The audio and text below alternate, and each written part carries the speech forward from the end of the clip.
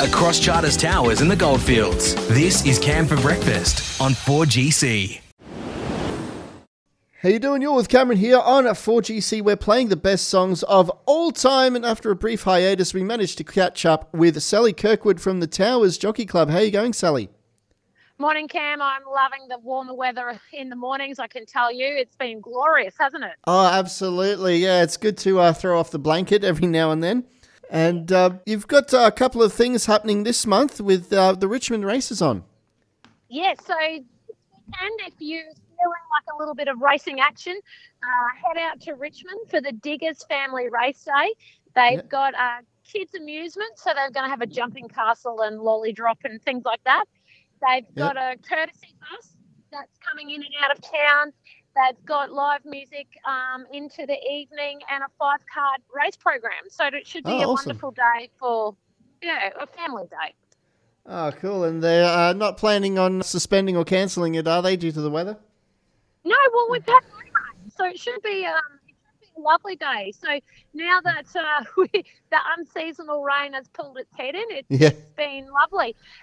And now that it's warmed up a little bit, then it will be an excellent day for fashions out of the field out there as well. And if you're a really hardcore racer, this weekend is also Townsville Cup. So Townsville Cup races Saturday. They've also got on the feature race the Cleveland Bay as well, which is one of the, the big fancy jewel of the crown of North Racing Queensland. So a massive day in Townsville for Townsville Cup Day.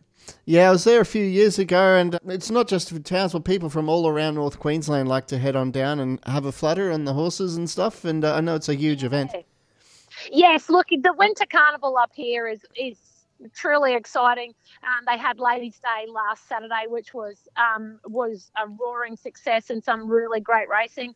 They'll have a little race day on Thursday and then Cup Day Saturday. And then their track gets shut down just for a little quick renovation on the turf, and then they'll get back into racing. I think it's around September. So they usually do this every year. The turf needs a little bit of tender loving care after the big winter carnival, and then it's back ready racing again. Oh, that sounds pretty awesome indeed. And I know that I've been promoting the charity ball for Rennick Lawyers. Have you got any updates on that? Because that is at the Jockey Club.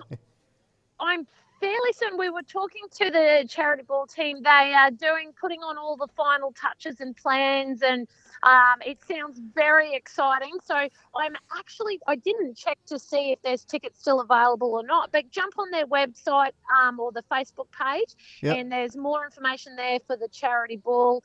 And don't forget the Melbourne Cup's coming to it, so come on down and get it'll your be photo great taken. to see. Yeah. It'll be so awesome. Exciting. And don't forget Taste of the Towers as well. That's in August.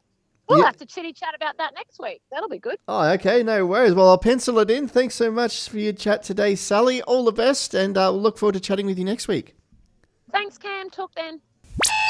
Follow us on Facebook. Call on 4787 8787 and listen live on your radio. This is Cam for Breakfast on 4GC.